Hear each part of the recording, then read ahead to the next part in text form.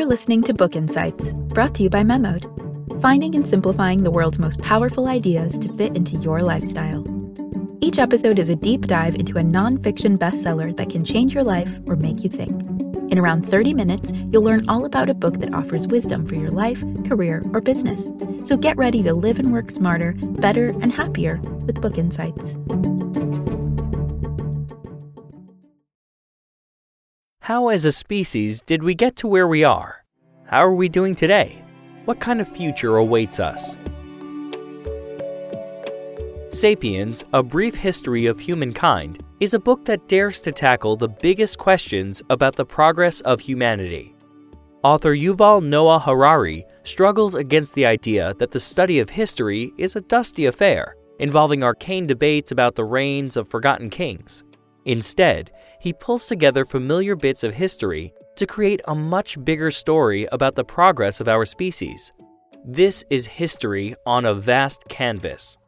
Sapiens also shines a light on the deep origins of human capacities that we mostly take for granted, including the ability to reason and to cooperate with each other. He shows why these things have made us the most brilliant and the most deadly animal on the planet. With the publication of Sapiens, Harari broke the academic mold. It's a publishing phenomenon with over 10 million copies sold in many languages. In this book insight, we'll cover the rise of humans through 3 big revolutions, and we'll look at Harari's thinking on what's enabled greater human community. The cognitive revolution took place some 70,000 years ago, leading to the rise of Homo sapiens.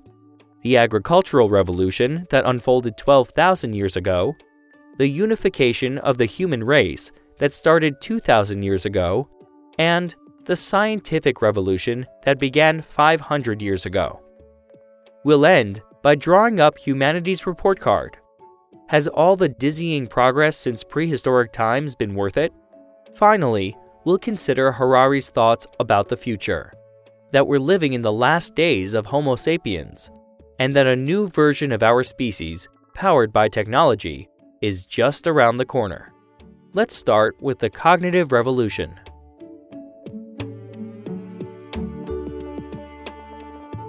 For millions of years, despite their big brains, humans were an insignificant animal. Hunters, yes, but hunters who lived in fear of being hunted. Here's Harari talking with TVO regarding early humans. The bodies and minds of Homo sapiens evolved for hundreds of thousands of years in adaptation to life as hunter-gatherers, climbing trees to pick apples and running after gazelles and going to the woods to look for mushrooms. Then, around 100,000 years ago, Homo sapiens leapt to the top of the food chain. As they rose to dominance, they began using their minds in unprecedented ways, possibly as a result of a mutation in their brains.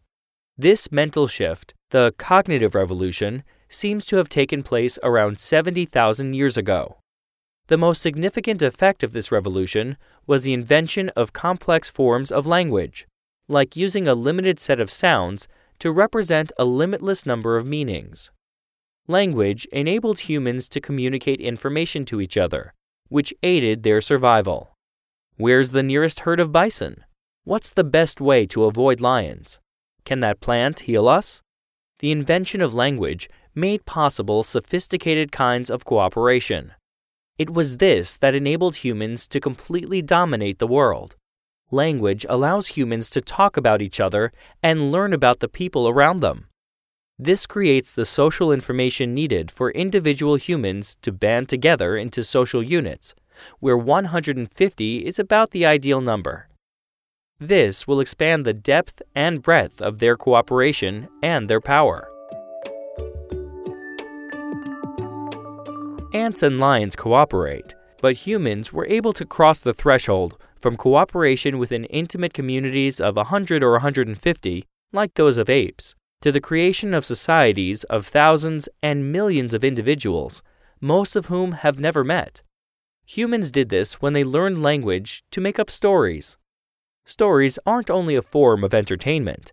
They're the glue that binds large groups of people together who may not know each other personally. Stories make possible the most complex kinds of cooperation, those to do with politics, economics, and religion. Complex cooperation requires a host of stories and myths, whether about gods, about the nature of fairness, or about the historical mission of a clan or nation. This applies just as much to our own civilizations as it did to the early bands of humans who created the first cities. Perhaps we might feel uncomfortable at how our own society is based on something as flimsy as a story. Our early ancestors might have bonded while dancing around campfires and telling tales about ghosts and spirits. But surely we're more rational than them. In fact, most of today's institutions depend on powerful stories. What strange collective imagination is needed for me to believe that this objectively worthless piece of paper I'm holding shall be taken as a legally binding form of exchange? What possesses us to believe that small squares of worthless plastic or paper will buy us a meal or a new coat? The Peugeot Corporation pumps out thousands of vehicles a year, creating solid things that we can see and touch. But the company itself exists by virtue of abstract legal codes, which asserts that it exists. These codes are our modern versions of religious doctrines or spells. As Harari puts it, modern business people and lawyers are, in fact, powerful sorcerers. The principal difference between them and tribal shamans is that modern lawyers tell far stranger tales. When humans learn how to tell stories like this and get other humans to believe in them, these imagined realities gain a power at least as revolutionary as the taming of fire. It would be impossible to create nations, churches, or legal systems if we were only able to speak about things that really exist. Money, human rights, and the American dream are all imagined realities. As long as we all believe in them, they affect the world around us. In a sense, they create our world. So the cognitive revolution gave rise to a dual reality of the real and the imaginary. We're surrounded by trees, rivers, and lions, as well as gods, nations, and corporations. Imagined realities eventually become so powerful that today, the survival of real things such as trees and lions often depend on the favor of imaginary things like governments. It's through the creation and manipulation of new social and cultural realities that humans offset and transcend their genetic makeup. Natural selection implies that strength be expressed in the passing on of genes, but over the centuries, this was contradicted by the power of celibate priests. Other imagined realities allow us to build nations and empires, and to trade with people on the other side of the world. They allow the rapid social innovation that we take for granted, and truly set us apart from apes and chimpanzees. With the advent of the cognitive revolution and of imagined realities, human history broke free from the constraints of biology. Let's take a break for now, but first, let's recap what we've learned from Harari's Sapiens. We've covered one of the earliest revolutions in human history, the cognitive revolution. This was set off by the mutation of the early human mind. People were able to communicate not only directions, but stories, which shaped civilization more than we give credit.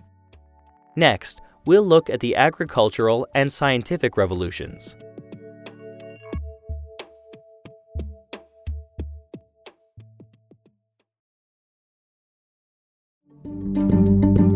Enjoying this episode of Book Insights? If so, keep listening and learning. There's a collection of over 100 titles you can read or listen to now at memodapp.com/insights. That's memodapp.com/insights. We're continuing our look into Sapiens, A Brief History of Humankind by Yuval Noah Harari. A central theme of the book is that over thousands of years, isolated human communities fused together into an even more global and unified civilization. The rise of money, empires, and religion helped bring this about. Previously, we've looked at how cognitive evolution allowed us to communicate, and more importantly, form stories. Much of our history today functions based on people communicating massive amounts of information through the stories we weave.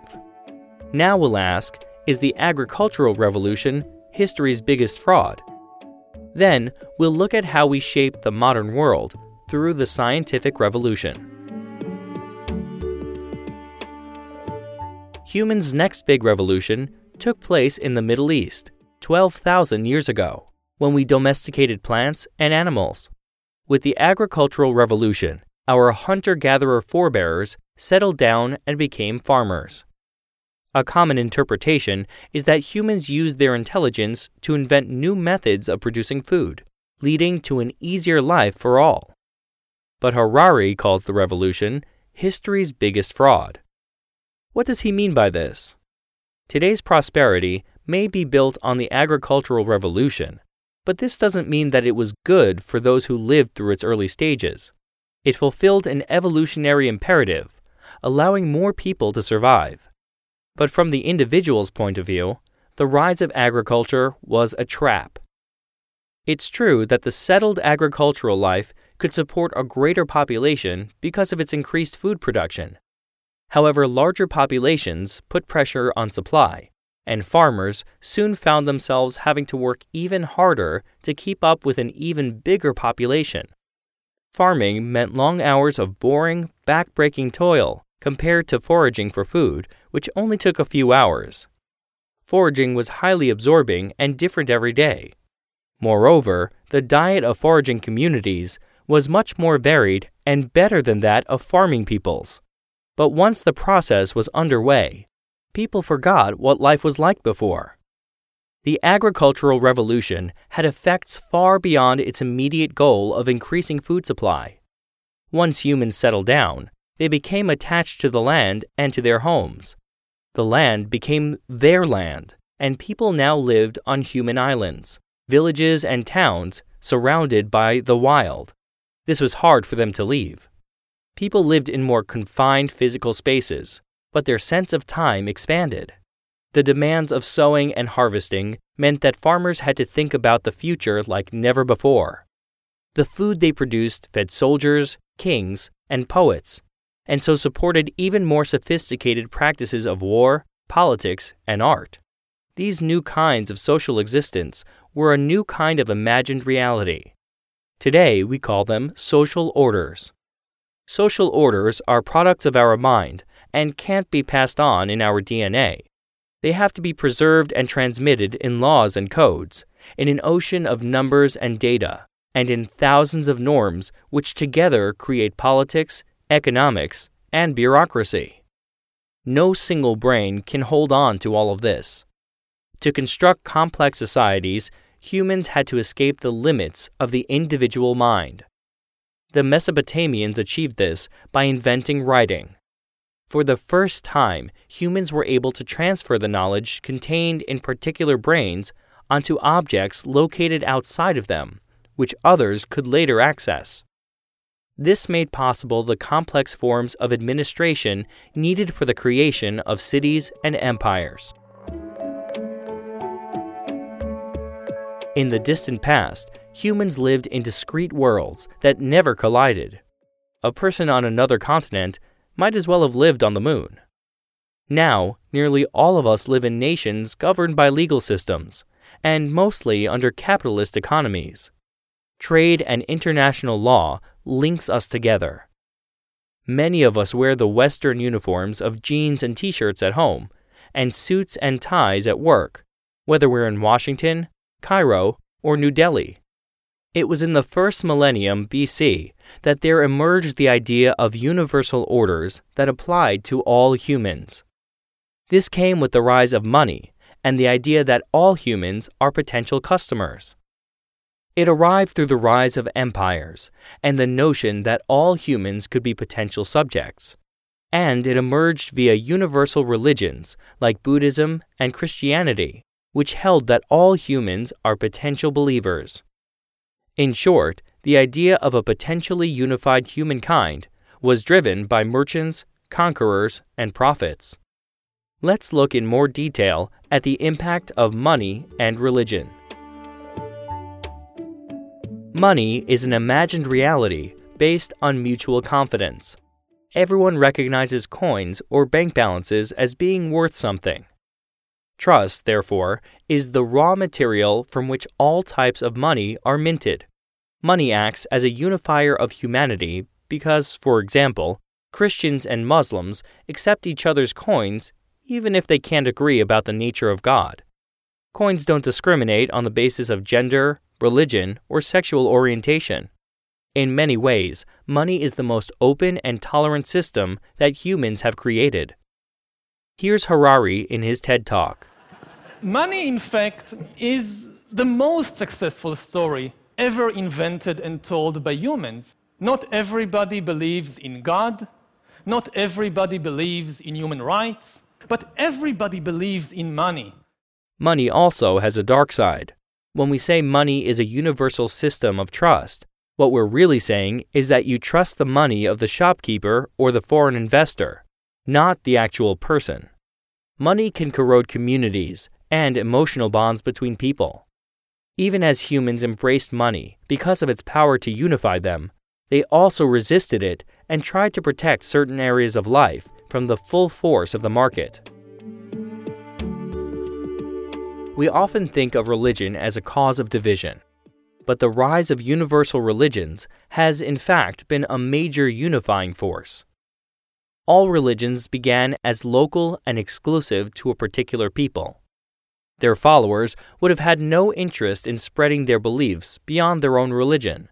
But over time, local religions and cults gave way to more powerful deities in polytheistic or multi-god systems. These were often the spiritual underpinnings of farming societies which needed new gods to help man control the natural world. Gradually, monotheistic religions grew up and came to dominate. Unifying religions like Christianity believe in a superhuman order that isn't confined to a single forest or plain, but applies to humans everywhere.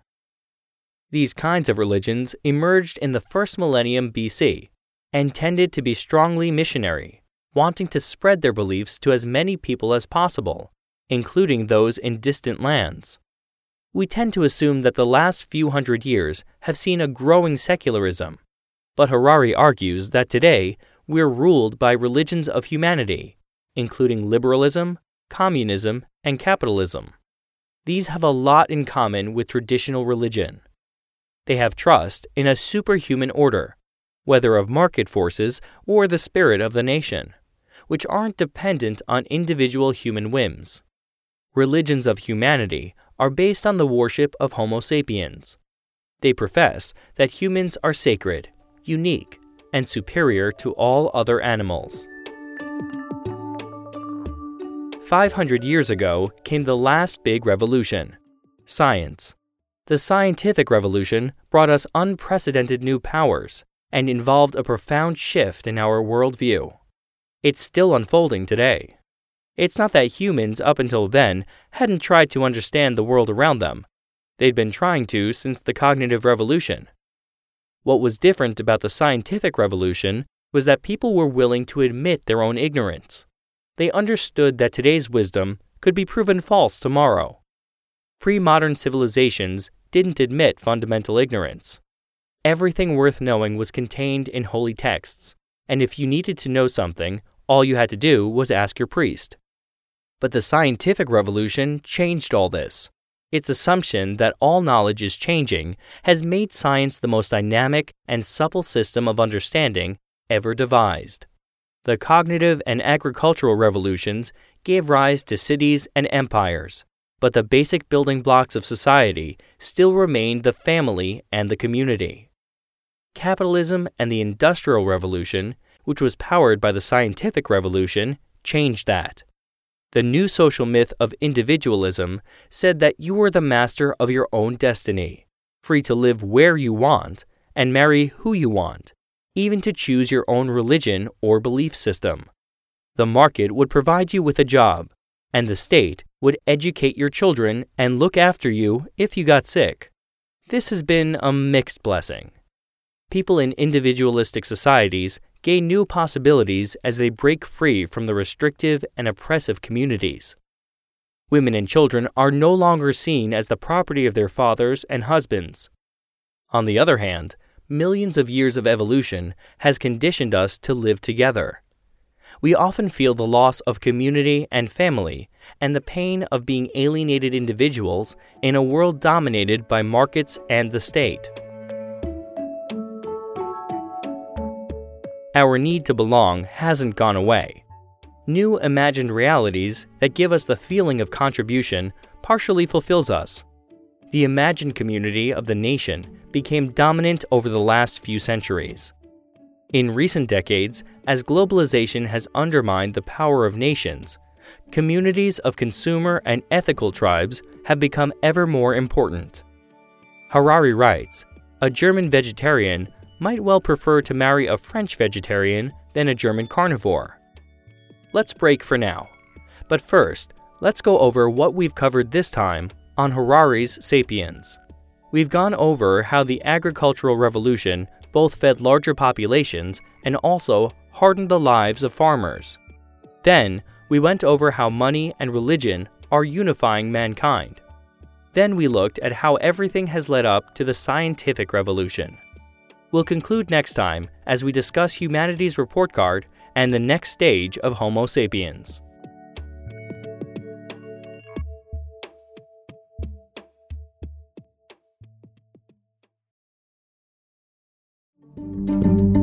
Enjoying this episode of Book Insights?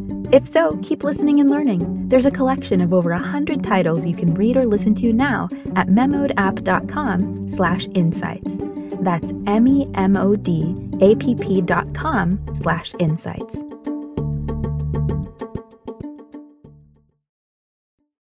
We're concluding our look into Sapiens, A Brief History of Humankind.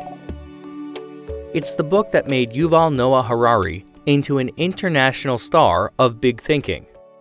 Previously, we've gone over how the agricultural revolution placed humans in a rough position.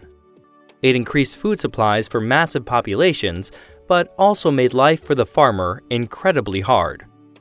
Then, we looked at the unification benefits of money and religion. Then we ended on how science molded the modern world. Now, we'll look at humanity's report card.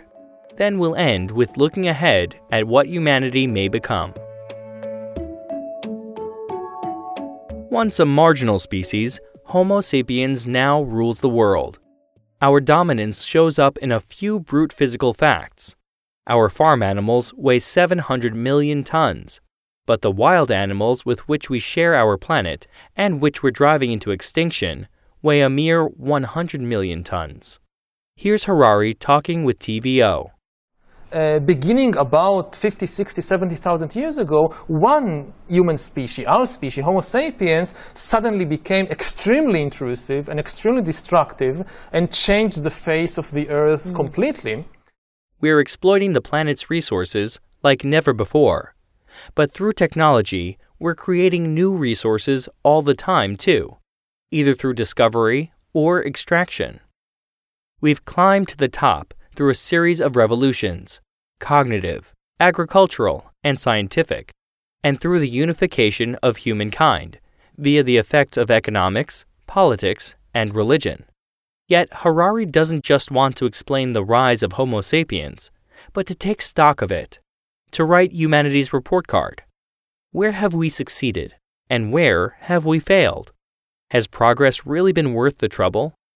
The 20th century brought genocides and 2 world wars. At the same time, we live in the most peaceful era in history, largely due to the rise of the power of the state. This has supplanted the power of traditional families and communities that settle disputes through violent feuds. International violence has also been at an all-time low since 1945, when empires left the world stage. The invention of nuclear weapons made the costs of war higher than ever, while its economic benefits fell. The most valuable forms of wealth today are human capital and institutions, rather than the traditional war booties of gold and land. Harari doesn't mean to be naively optimistic, though. He says we're on the threshold of both heaven and hell, moving nervously between the gateway of the one and the anteroom of the other. history has still not decided where we'll end up, and a string of coincidences might yet send us rolling in either direction. To be useful, humanity's report card needs to also answer the question of whether all our achievements have made us happier. Was Neil Armstrong, the first of us to step onto the moon, any happier than the nameless hunter-gatherer who 30,000 years ago left her handprint on a wall in Cheve Cave? Historians rarely dare to pose the question, but if all our cities, wealth, science, and industry hasn't made us more happy, what is the actual point? If the report card of human history is a mixed one, then what does it say of our future? Harari believes that the scientific revolution could turn out to be as important as the appearance of life itself. Not only have we learned to overturn natural selection, we've begun the wholesale engineering of new life forms. The creation of superhumans with extraordinary mental and physical capabilities is now a very real possibility. As we manipulate our genes and insert machines and chips into our bodies, we may turn into something other than Homo sapiens. The most groundbreaking achievement would be the creation of a direct computer-to-brain interface. The resultant being would no longer really be human. Through biological and bionic engineering, and through the development of artificial intelligence, we're moving towards an era in which evolution will be replaced by intelligent design. But the designer is humanity, rather than God. Here's Harari again in his TED Talk. There is a distinct possibility that computers will outperform us in most tasks and will make humans redundant. And then the big political and economic question will be, what do we need humans for? What do we need so many humans for? We may be living in the last days of sapiens. Perhaps future humans will look down on us as we look back on the Neanderthals. In the story of Frankenstein, human hubris leads to the creation of a monster, a being that turns out to be inferior to its inventor. But in the future, we may create a new species of human, more majestic and powerful than we can imagine. The idea that we may be vastly inferior to human beings is a disturbing thought. But if we're really turning into something else, we have to be clear on what we want to become. Homo sapiens took over the world. The next stage is our becoming gods. Our success as a species has not necessarily improved the lives of individual humans or of the animals that we share our planet with. We remain restless and discontented. We flail around in the pursuit of short-term goals and pleasures, unsure of what we truly want, and wreak destruction on the planet in the process. And so Harari concludes his account of the epic human journey with a warning. Is there anything more dangerous than dissatisfied and irresponsible gods who don't know what they want? Sapiens is one of those books that in the vastness of its vision has the power to lift you out of petty everyday concerns. It makes the most pressing questions of politics and economics seem trivial. Trump's immigration policies or the economic impact of Brexit are small fry compared to the question of what kind of species we want to become. It's a rare kind of book that does this, and Sapiens is an exhilarating read. Sapiens made Harari into an intellectual rock star, but the book's extraordinary success took everyone by surprise. Although clearly written and aimed at the general reader, it's full of challenging discussions of historical, economic, and philosophical questions. Upon its release in 2011, most booksellers expected it to sell no more than a few thousand copies. Instead, it has sold millions. Amid a sea of smartphones, its bold cover is now a common sight on public transport. This seems to be evidence that after a hard day's work, many people feel drawn to deep questions of history rather than to the latest celebrity Twitter spat. Before we conclude this book insight, let's go over everything we've learned from Harari's Sapiens. We've looked at the three revolutions from human history. The cognitive revolution was the neurological leap that gave early humans the ability to communicate directions and, most importantly, stories. The agricultural revolution provided larger populations the means to feed themselves, although it hardened life for the farmer. The scientific revolution pushed humanity into the modern world and will hopefully lead us into the next stage of humanity. By fusing the human mind with technology, we're on the fringe of creating a new entity that will surpass its mortal creators. In its vast sweep of history, Sapiens offers a way of finding one's intellectual and moral footing against a backdrop of political, cultural, and economic instability and anxiety. Amid the chaos and noise, we leap upon anything that seems to provide clarity. Harari helps us understand the progress of humanity and the world as a single movement. We're sitting in a hot air balloon, gazing down at the planet. Its history and future has its dangers, but it's exhilarating to get such a bird's-eye view.